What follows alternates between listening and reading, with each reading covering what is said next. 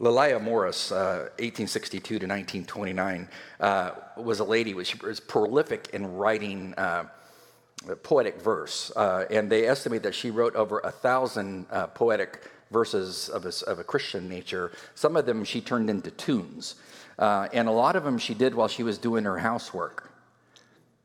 I just made a logical deduction when I was reading her story. Wonder how her house looked. If your wife was cleaning during the day and you're at work and she's writing 1,000 songs, just kind of wonder just how well she was doing at the vacuuming. Just kind of wondering. One of the songs that she wrote, one of my all-time favorites, is the question, "What if it were today?" Speaking of the Lord's arrival. And in case you don't know it, this is an old hymn. Here are the lyrics. Jesus is coming to earth again. What if it were today? Coming in power and love to reign. What if it were today? Coming to claim his chosen bride, all the redeemed and purified, over this whole earth scattered wide. What if it were today? You know the chorus? No one knows the chorus. Okay, I'll pray for you. The chorus is glory, glory, with exclamation. Joy to my heart 'twill bring, glory, glory, when they shall crown him king. Glory, glory, haste to prepare the way. Glory, glory, Jesus will come one day. Indeed, he will. And he's gonna deal with sin and evil. And his kingdom is going to be established. But the first thing he's going to do, as we've seen from Thessalonians, is he's going to rapture his church out of here. And that rapture of the church, as we studied back in chapter 4, verses 13 to 18, is an imminent event. As I've said, nothing needs to happen for the Lord to appear. He could come at any moment. So her question is really the question that you should be singing while you're doing your yard work, housework, etc. And if Jesus were to come back today, would I change anything? Would I modify anything? Or would I just keep doing what I'm doing because I'm following hard after him? So Paul takes that motif, what if it were today, and tells you what you should do in light of Christ's arrival. That's 1 Thessalonians chapter 5. He applies that motif to this question and answers it in verses 12 and following. So we've seen he answers it in three quadrants. Number one, he says, in light of the Lord's coming, you have a duty toward your leadership of your local church. And that duty that you have toward them is to follow church leadership. And so you have to stop and look at yourself and say, am I doing that? Do I follow leadership? Because when you follow leadership, there's unity in the body. You head towards spiritual maturity. And the church is a gospel, a light to the community. The first church I worked in as a youth pastor in San Diego, the founding pastor got throat cancer. While he was in the hospital, the church fired him. Loving church, isn't it? And then I went to work there one summer to do an internship when I was in Dallas Seminary. And so they assigned me the job of going door to door and interviewing people and inviting them to come to the church. I cannot tell you how many people in the community who never even went to that church knew the story of that church. Oh yeah, aren't you the church that fired the pastor while he was in hospital? Yeah, it's that church. But it's a new pastor, but it's that church. Is that a Christian activity? No, you don't sound convinced.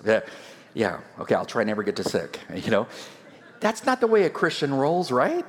And so you have a duty toward leadership, and that's not what you want to do, because then the community knows about it, and then they're not going to want to go to church because, wow, that's the way the world operates. Duty toward other followers, whether they're a Christian or a non-Christian, you have a duty to Christians first and foremost, non-Christians secondarily. But if you look at verses 14 to 15, he gives you commands, not suggestions, that should be your exhibition of Christian virtues to those about you. You can read what those were. We looked at verses 16 and 22. He digs into the third quadrant. You have a duty toward the Lord. Prior to his coming, a duty toward the Lord Jesus himself. So verse 16, he said you have the one imperative was you have the duty to remain joyous in your Christian walk.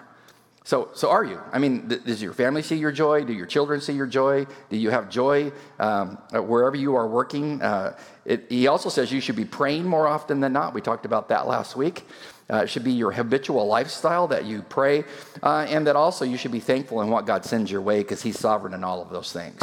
Those are three hard areas to work on, but he said that's your duty until Christ comes back. So these are not simple things, and they're things we trip up on, daily, isn't it? Now we want to move on to command number 4. Command number 4 is in verse 19 where he says, quench not the Spirit. Quench not the Spirit. The phrase, the Spirit, with the article in front of it, it's not indefinite where there's no article, the. Quench not the Spirit is a reference to the third person of the Holy Trinity, the Holy Spirit. And in John chapter 14, Jesus, prior to his crucifixion, promised the disciples that he would send to us another comforter. Another comforter. And in Greek, there's two ways to say another, not like in English. In English, we just have one word for another. In Greek, they have two. Why? Well, the word heteros, like heterosexual, heteros, means another of a different kind. Allos, the other word for another, is another of the same kind. So when Jesus says, I'm going to send to you another comforter, he doesn't use heteros, another of a different kind. He uses allos, another of the same kind. Why is that significant to study grammar this early in the morning when you're still asleep? Because allos means another of the same kind. So Jesus says, I'm leaving and I'm going to send you another one just like me. A divine one is coming. So when the Holy Spirit did come in Acts chapter 2 at Pentecost, it was the divine Holy Spirit who came. And who did he come to? He came to Christians. That's who arrived. And we want to dig into that. John chapter 14, verse 17 tells us, if you keep reading the text, this is the Spirit of truth, whom the world cannot receive because it does not behold him or know him, but you as a Christian know him because he abides with you and he will be in you. Never to desert you, as we're going to see. So when the Spirit was coming, Jesus says, you're going to know him as a Christian because you're going to have him. He's going to abide with you. And aren't you glad that he's with you during the day? And he's the one who helps you rejoice, be thankful. He's the one that helps you pray, etc. He's in your life. So what does the Holy Spirit do for believers? Well, it says that when he comes, he will be a paraclete, a comforter. The word paraclete that Jesus uses in John chapter 14, verse 16, is a word which denotes somebody who is your advocate, your defense attorney, like your intercessor. And you don't have to pay him. You ever hired an attorney? Yeah, I mean, just open up your checkbook, and it's expensive. The Holy Spirit, he's there to defend you. He's your advocate 24/7. Why is he my advocate?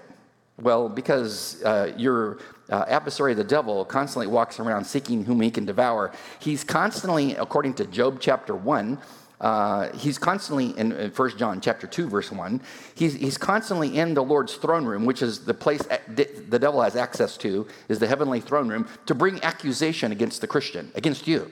This is what he does. This is what his name means. And when the devil steps up to take issue with you, with something that you have done, you have an advocate, an attorney who steps in and says, whoa, yeah, but you don't understand. And he begins to defend you. That advocate, that parakletos, is the Holy Spirit. 1 John chapter 2, verse 1, interesting text. We studied this when we went through John. John says, my little children, I'm writing you about these things so that you may not sin. And if anyone, as a Christian, he says, does sin, what happens? Well, the devil then automatically takes issue with that. In fact, basically your Christian life is trying not to keep the Holy Spirit too busy.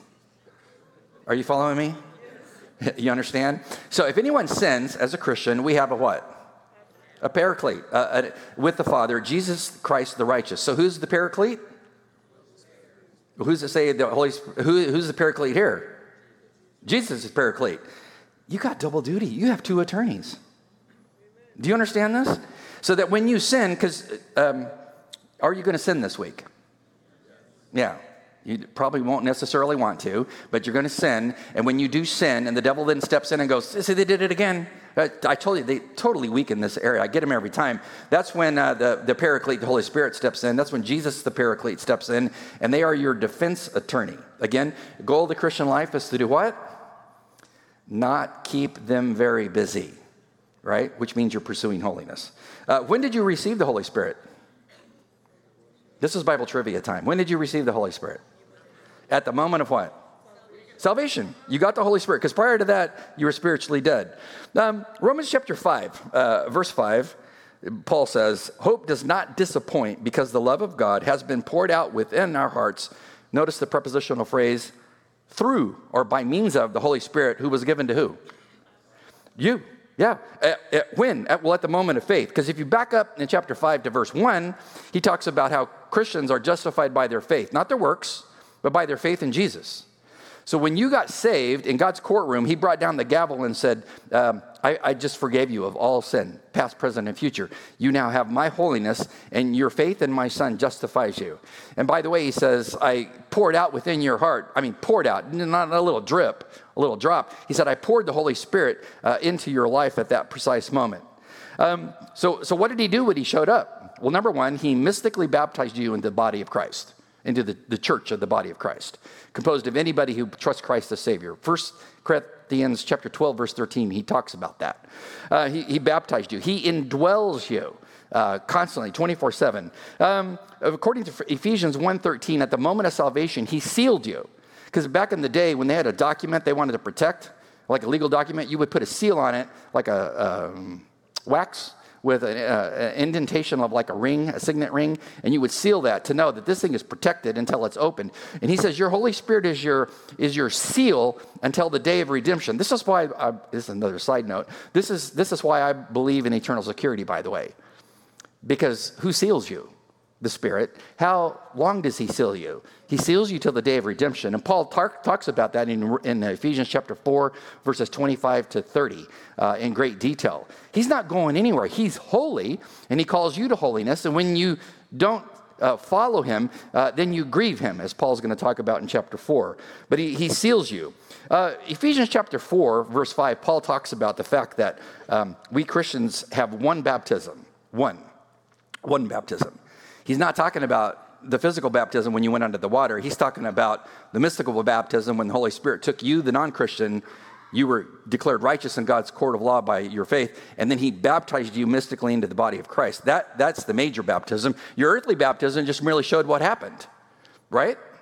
And so he's done many things for you. So when you then take the Spirit's presence in your life and you yield to him, when he convicts you of sin and you pull away from it or confess it, when you yield to him, you flourish. And you produce the fruits of the Spirit that Paul talks about in Galatians chapter 5, verse 18, the fruits. When you resist him, and you know when you're doing this usually, when you resist him and you don't confess and you continue in your sin, you don't flourish, you founder, you fall apart. And so the goal of the Christian life is to yield to the Spirit's promptings in your life. But then Paul says here in Thessalonians, he says, in relationship to the Spirit then, who indwells you, who seals you, who baptizes you in the body, he gives you a command not to quench the Spirit. It is a present tense command in the Greek text. And because it has the negative attached to the imperative, it means whenever you take a negative, like no, and you wed it to an imperative, it forbids an action currently in progress. So what does that mean? I know it's early in the morning and grammars, are you up yet? When you do that, you're forbidding action in progress. So what does that pragmatically means? It means these Christians in this church were quenching the Spirit. They were guilty of doing this. So what does it mean to quench the Spirit? The Greek word quench, I'll just read it to you out of Freiberg's Greek lexicon. It means to extinguish, to put something out like a fire. Figuratively, it means to stifle something, suppress something, or to restrain something. So how does that happen in your life? You ever extinguished the Spirit of God in your life? Not that he leaves you, but you extinguish what he was trying to do. You ever put out the fire? Because he's likened unto fire in the New Testament. You ever put out the fire of the Spirit in your life? You ever stifled what the Spirit of God is doing in the church or in somebody else's life? You just put the kibosh on that? Well, how would you do that? So I'll just give you some ideas. Here are some of my ideas how Christians stifle the Holy Spirit's work. And this is not exhaustive by any means, but just some ideas to kind of prime the pump for you to think about. How do you stifle the Spirit, quench his Spirit? Number one, when he convicts you of a particular sin and you enjoy that sin and will not confess it, you then allow that sin to rule and reign in your life and you stifle the Spirit by definition, who wants you to confess it. Number two, you stifle the Spirit when you argue against biblical truth. Ever come to a verse that you read and you're thinking, oh, I don't really think I like that verse. That verse kind of bothers me. Be honest, right? And you're like, well, that's where the Word of God says. Or you ever go to the sermon, you hear something, you're like, whoa, man, he's stepping on a spiritual nerve there. Not me, it's the Spirit. But you hear that, and then you argue against it. because you enjoy what you're doing. That stifles the Spirit. When you tolerate and rationalize immorality in your life, like they did in Thyatira, and if you read Revelation chapter 2, verses 18 to 29, Christ castigates the Christians in the church for allowing immorality from the culture to come into the church and to codify it. And he's like, this is sin. And so that stifles the work of the Spirit. When you have no passion for following hard after Christ, like the Laodicean church in Revelation 3, you can love Jesus, you don't have to love Jesus. Totally apathetic. No passion, no fire for Christ. This stifles the Spirit. When we purposely and selfishly and arrogantly create division in the church, like they did in Corinth, if you read 1 Corinthians chapter 1, if you think the Bible's boring, you need to read it. Pay attention. Read it. What were the Corinthians doing? Figure Paul founded the church, and what were they doing? They were arguing among themselves. And read chapter 1. They picked pastors that they liked, and ones that they thought were more gifted than other pastors. Well, our particular Bible study follows Apollos. He's so erudite. His vocabulary, you need a dictionary when the man is speaking. He must be spiritual based on the words he uses. We don't know what he's talking about. Paul, passionate, but very verbose. He doesn't know how to turn it off. A lot of his sentences are disjointed. He goes on rabbit trails all the time. Kind of hard to follow what the main motif of what he's trying to say. So we don't follow Paul. But the other people are like, oh, no, we follow Paul. Man, he follows Jesus closely. And so they divided up in all these groups. And they would fight about this at church. Do Christians do this? Not at our church. Yeah, we follow Pastor Michael, or pick another pastor on staff. Okay, we'll pray for you. But we're all gifted differently, but we're all working toward the same goal. But once you start dividing up, that's of the devil. That stifles the Spirit. Terrible to get a church pitted against itself over things, isn't it? We stifle the Spirit. This is my last analysis. When you tie up unsuspecting believers with legalistic laws you've created. It's like, where does it say that in the Bible? Like a guy came to me one time at my last church, and he told me, I see that you don't use the King James. You use that godforsaken New American Standard Bible. You got to get with the program and get on the King James, or God won't bless this place. Huh? Do you? What? Yeah. And so I engaged the guy as to all the textual evidence for this, for that. This is a great translation. That's great. I went through the whole thing with it. Didn't matter. I was reasoning with somebody who wasn't reasonable because he was a legalist, and if I didn't give in to what he was telling to me, well, then I was off course. Legalism, you ever run into that at church? Talk about something that stifles the Spirit. If you'd like to read more about legalism, Chuck Swindoll has a book called The Grace Awakening. Excellent book. In this book, here's how he defines it. Legalism is an attitude, a mentality based on pride. That's right? True. It assumes it is an obsessive conformity to an artificial standard to exalt oneself. That's a truth. A legalist assumes the place of authority and pushes it to unwarranted extremes, because once you step on that treadmill of the legalist, boy, he turns his speed up. It results in illegitimate control requiring unanimity, not unity. He says the great weapon of authoritarianism, secular or religious, is legalism. The manufacturing and manipulations of rules for illegitimate control. Apply that to our government. Perhaps the most damaging of all the perversions of God's will and Christ's work, legalism clings to the law at the expense of grace, to the letter of the law in the place of the Spirit of grace. It destroys grace. It destroys joy. So show me a legalistic church, and I'll show you the stifling of the Holy Spirit. You a legalist? You're still worried about the fact that I don't use the King James. You're just not, you got your, oh no, I can't believe it. Yeah. Wow. I've heard it all after, 36 years of pastoring. I have heard it all from legalists in my life. Unless the church gives 10% of its proceeds to missions, God's Spirit will not bless this place. Where's that in the Bible? Well, it's just what I feel. Okay, well, it's not biblical truth.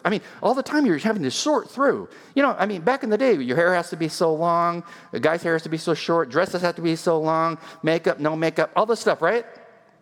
You are so quiet right now. Anyway, moving on. It's too convicting. So, are you guilty of stifling the Spirit of God in your life and in someone else's life? And if so, then ask God to forgive you of that because it's a command. Don't quench the Spirit. So simple prayer today is, God, where in my life am I quenching the Spirit? And if you want to know a prayer he will answer forthrightly, just pray that one. Just get alone today. It's a humid-free day, right? Go out in the yard, pick a chair, sit down and go, God, show me in my life where I stifle the Spirit. He'll show you. Command number 5. This one's interesting. He says, do not despise prophetic utterances. Do not despise prophetic utterances. The NIV says, do not treat prophecies with contempt, or do not despise prophecies in the New King James. So what we have here is a present tense imperative wedded to a negative no. When you do that, what are you saying? It's a test. Were you here a few minutes ago? When you take a negative and you wed it to an imperative, you stop an action in progress. So what were they guilty of? They were guilty of quenching the Spirit. So am I guilty, Lord? And then now they're guilty of, they don't like certain prophecies that they hear at church. So we need to analyze this concept of prophecy. Exactly what is he talking about? And how does that apply to us now? So I want to give you some things to think about. Number 1, the word prophecy, prophetes, is actually refers to a gift that the Spirit of God gave to the church. And by the way, if you were to ask me if I'm a charismatic, the answer is yes. Why am I a charismatic? Because all of the spiritual gifts that the Lord gives the church are called charismatic. And so whatever spiritual gift you have is from the Spirit, so it is charisma, so it's charismatic. And so the Holy Spirit has given you a gift or gifts by his good hand and his grace on you. And as we see in 1 Corinthians 12, one of the gifts that he gave to the church was the gift of prophecy. Notice what? The order of gifting. God has also appointed the church first, because they're in order of importance. First, apostles. Second, prophets. Third, teachers. Then, miracles. Then, gifts of healings, helps, administrations, and various kinds of tongues. So, the gift is spiritual to gift to prophesy, is what he says. Number 2, some gifts, some of those spiritual gifts, from my viewpoint and my study over the years, were permanent, and some were temporal. Why would I say that? Well, let's think about the gift. He said the very first and prominent gift in the church is, according to Paul's list, apostleship, to be an apostle. You ever met an apostle? Is it possible to be an apostle today and fulfill the gifting of an apostle? I don't think so. Why? Because no man today meets the 4 criteria to be an apostle. Case in point, to be an apostle, a man must have had personal contact with Jesus. Nobody's raising their hand? Okay. Number 2, the man must have witnessed Jesus' resurrection. Anybody there? You can read all the text that I supplied there. Number 3, Jesus must have appointed the man directly. And number 4, the man must have performed signs and wonders that are of biblical proportions. Right? Well, no one makes it past point 1. Why am I showing you this? Well, because the gift of apostleship was only temporal and not permanent for the church. And it's easily seen because nobody matches the criteria anymore. And here's the thing. If the very first, most prominent gift was temporal, it's possible to extrapolate that the second gift was. What was the second gift? Prophets. Ephesians chapter 2, verse 20 says that the church was founded upon the apostles and the prophets. And the fact that the word prophets follows the word apostle and doesn't precede it means he's not talking about Old Testament prophets. He's talking about New Testament prophets. And so he says the church was founded on the foundation of the apostles and prophets. So he's talking about the mystical body of Christ composed of all believers of all time from all walks of life that trust Jesus. He says that church was founded upon the apostles, whose gift is now passed, and the prophets. Okay, where I lived in California, where we bought a house, they were constantly building new homes. And so every night when Liz and I go on a couple-mile walk, we would walk through all the new homes, and we'd check out all the new homes. And we would through all the tin can studs and everything they were doing. I don't even know how many people's homes we walked through. Just, oh, this is cool. I like this layout. Oh, wow, this is kind of choppy. And we'd walk through the houses. But we watched how they built those foundations. So they would clear the land, and they would dig a pit. There's no basements in California. You realize this? I was freaked out when I bought my house here. I'm like, whoa, there's another house under the house. And in California, they don't do that. Why? Earthquakes. So anyway, back to my sermon. they dig a small pit, they backfill it with water, they let it sit there for a couple of weeks. When it all dries up, then they bring in the cement, pour the foundation, etc., and then they build the house. How many times do you pour the foundation? Once. He says that Ephesians 2:20, the church, the mystical body of Christ, was founded upon the apostles, whose gift is now past, and prophets. It was founded. So he's telling you by definition, it was not ever meant to be perpetual, by definition of how it's constructed. Number 3, New Testament prophets were in continuity with their Old Testament counterpart. I'll say that again. New Testament prophets, like Agabus, were in continuity with their Old Testament counterpart, means they were the same. Old Testament prophet, New Testament prophet. Old Testament prophets and New Testament prophets had 2 components that they could do. Number 1, prophets engaged in forth-telling, F-O-R-T-H, forth-telling. That means they spoke with great power and conviction, like a Jeremiah, like an Isaiah. They spoke with great power and conviction. Dr. Hobart Freeman was a scholar many years ago on the concept of prophets, and this is what he says about them. He says the prophets, they were the divinely appointed moral and ethical preachers and teachers of true religion as revealed to Israel. It was their duty to admonish, to reprove, and to denounce prevailing sins, to threaten the people with the terrors of divine judgment, to call them to repent. They also brought the message of consolation and pardon.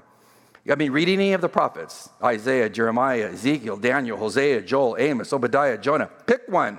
And what you will find is they have great, powerful preaching to the people and to the nation. Forth-telling. They also did foretelling. F-O-R-E-T-E-L-L-I-N-G. Foretelling means they foretold the future with specificity. In fact, by the way, that is one of the reasons why I would believe it's really a smart thing to be saved. Because of all the books, the holy books in the world, only one has the ability to prophesy with specificity. That's the Scriptures. Because I've studied that and compared them. These prophets foretold things that would happen concerning Israel. So you pick a prophet like Isaiah or Obadiah or Nahum. They prophesied with great specificity of things that would happen. Like Daniel chapter 2, Daniel chapter 7, prophesied the rise of the major world empires till the coming of the Antichrist with precision hundreds of years before those empires even existed. He prophesied the fall of the Babylonian Empire. He said exactly how it would be replaced by the Medo-Persian Empire. He goes through all of these things. He then talks about how that would be replaced by the Grecian Empire, and that would be replaced by the Roman Empire. There's no way he could know these things unless God told him. So specific prophecies. Agabus in the New Testament was like an Old Testament prophet in that he could foretell truth and foretell the future. Because that's exactly what he does in Acts 21 regarding Paul's trip to Jerusalem. If you go there, he tells Paul, they're going to chain you, and it's going to be end of you.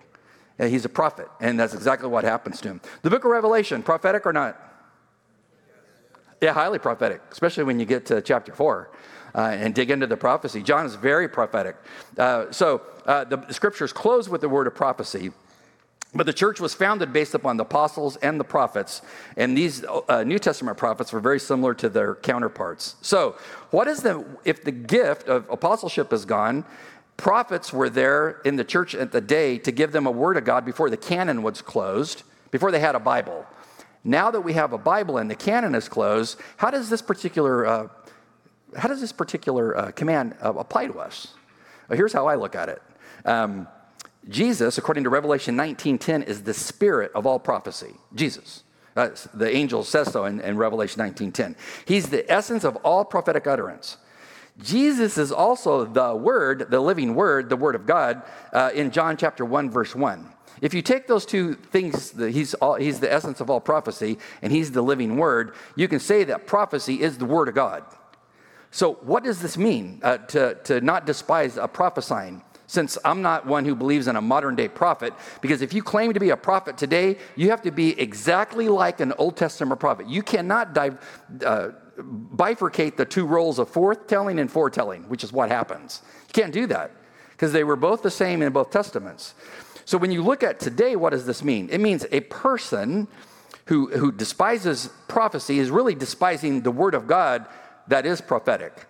It means you don't like what the Bible has to say because it bothers you. I'll give you some ideas. A person despises the word because they find the word is, well, it's just too narrow and exclusive. Well, it is. It bothers some Christians because the word, it just seems too judgmental. And when it's judgmental, it makes me really uncomfortable. Well, it is judgmental. They find the word is not inclusive enough for anyone and everyone. Well, it is exclusive. You either come God's way or you don't come. People find that the word doesn't seem equitable. I mean, everything should be fair. But when you read what it says about how Jesus says we should function, he's going to reward you based upon your obedience to him. Some will get great reward, some will get lesser reward, some will get no reward, but they'll all walk into the kingdom, but not everybody gets a trophy. Why? Because it's all based on your obedience to Christ and the Word. Some Christians have a hard time with that. Some Christians read through the Old Testament and they're disturbed based on the warfare motifs in the Old Testament. Wow, it's like heavy duty. God was ruthless.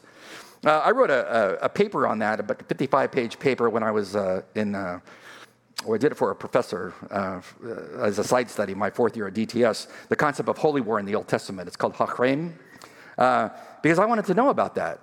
I mean, how do we deal with that as a Christian? Some people, they can't wrap their minds around how that there's a heaven and a hell, and they're both eternal abodes for people based on the decision they make on earth. That just bothers some people. But the Word of God is what the Word of God says, isn't it? And so when you despise what the prophetic word has said, what the Word says, you're pushing back against God. You ever argue with your Bible? Why are you laughing? I'm going to share with you kind of my world, what kind of things I have to deal with people who take the world as a Christian and they try to bring it into the church. Okay? This is a real live illustration of somebody pushing back against the word. About a year ago, I got an email from a lady who said, hey, I've checked out the church, watched a bunch of sermons, love the preaching. I checked out the children's program. It looks like a great children's program. It looks like a great church. And then I went online and I was looking at the leadership of the church, the elder board, all the staff and everything like that. But I can't come there because it's not a diverse congregation. Huh? Where do you even begin? Do we place people in positions of service here as a church based on your race? No. Why are we putting you in positions of service inside the church? Based upon your spirituality, right? We care about the inner man. We're not looking at the outer man. And so I let this person know, look at all the diversity that we do have on the board. Puerto Rican, and we have all this diversity. We go, Hispanic, Egyptian. I mean, look at all the diversity. Wasn't enough. I'm like, serious? It's not enough. See how the legalist rolls? Because it's got to be more. So I can't go to that church. And I'm like, serious? We put people in positions of service or in the body based upon their, number one, they have a hunger to want to do it. And number two, do you fit the biblical criteria? So if you want to be on the elder board at the church, I don't look on the outside of you. We look at the inside. Why? It's what Paul says to do in 1 Timothy 3. Read it. It's the qualifications for an elder, and it's all internal stuff. What's your character like? The only thing that it says is external is you must be apt to teach the word of God. So do I care about skin color? No. What do we care about? Who you are as a follower of Jesus. Are you following hard after him? What's the culture want us to do? Well, culture's doing this out here, so the church should do that. No, we don't. No, we do what the Word of God says. I don't know about you, but I'm not changing on that one. This is the Word of God. This is how the church rolls. We look at a person's spiritual development, but there's that constant push from the culture to bend to the culture. I don't know about you, but I've been to Christ. I've been to the Word of God. But it's that kind of thing. Quenching the what? The Word. Making the Word say something that it doesn't say. I love our church. And we have wonderful diversity, don't we?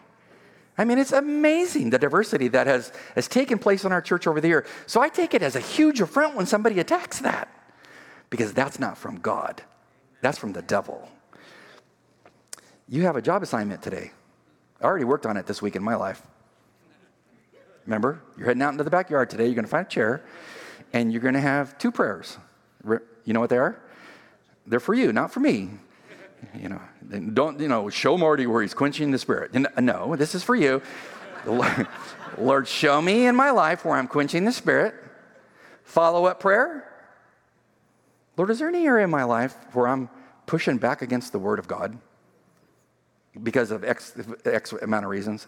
Show me in my life where I am not aligning my life with the Word of God, and let me confess that to you, and let me move to obedience, because that's maturity, and that changes the inner man, and then you grow up. It's time for brunch. Yeah, why don't you stand? We'll pray. Good to see you in church this morning. Let's pray. God, thank you. Just for the word. It is extremely practical.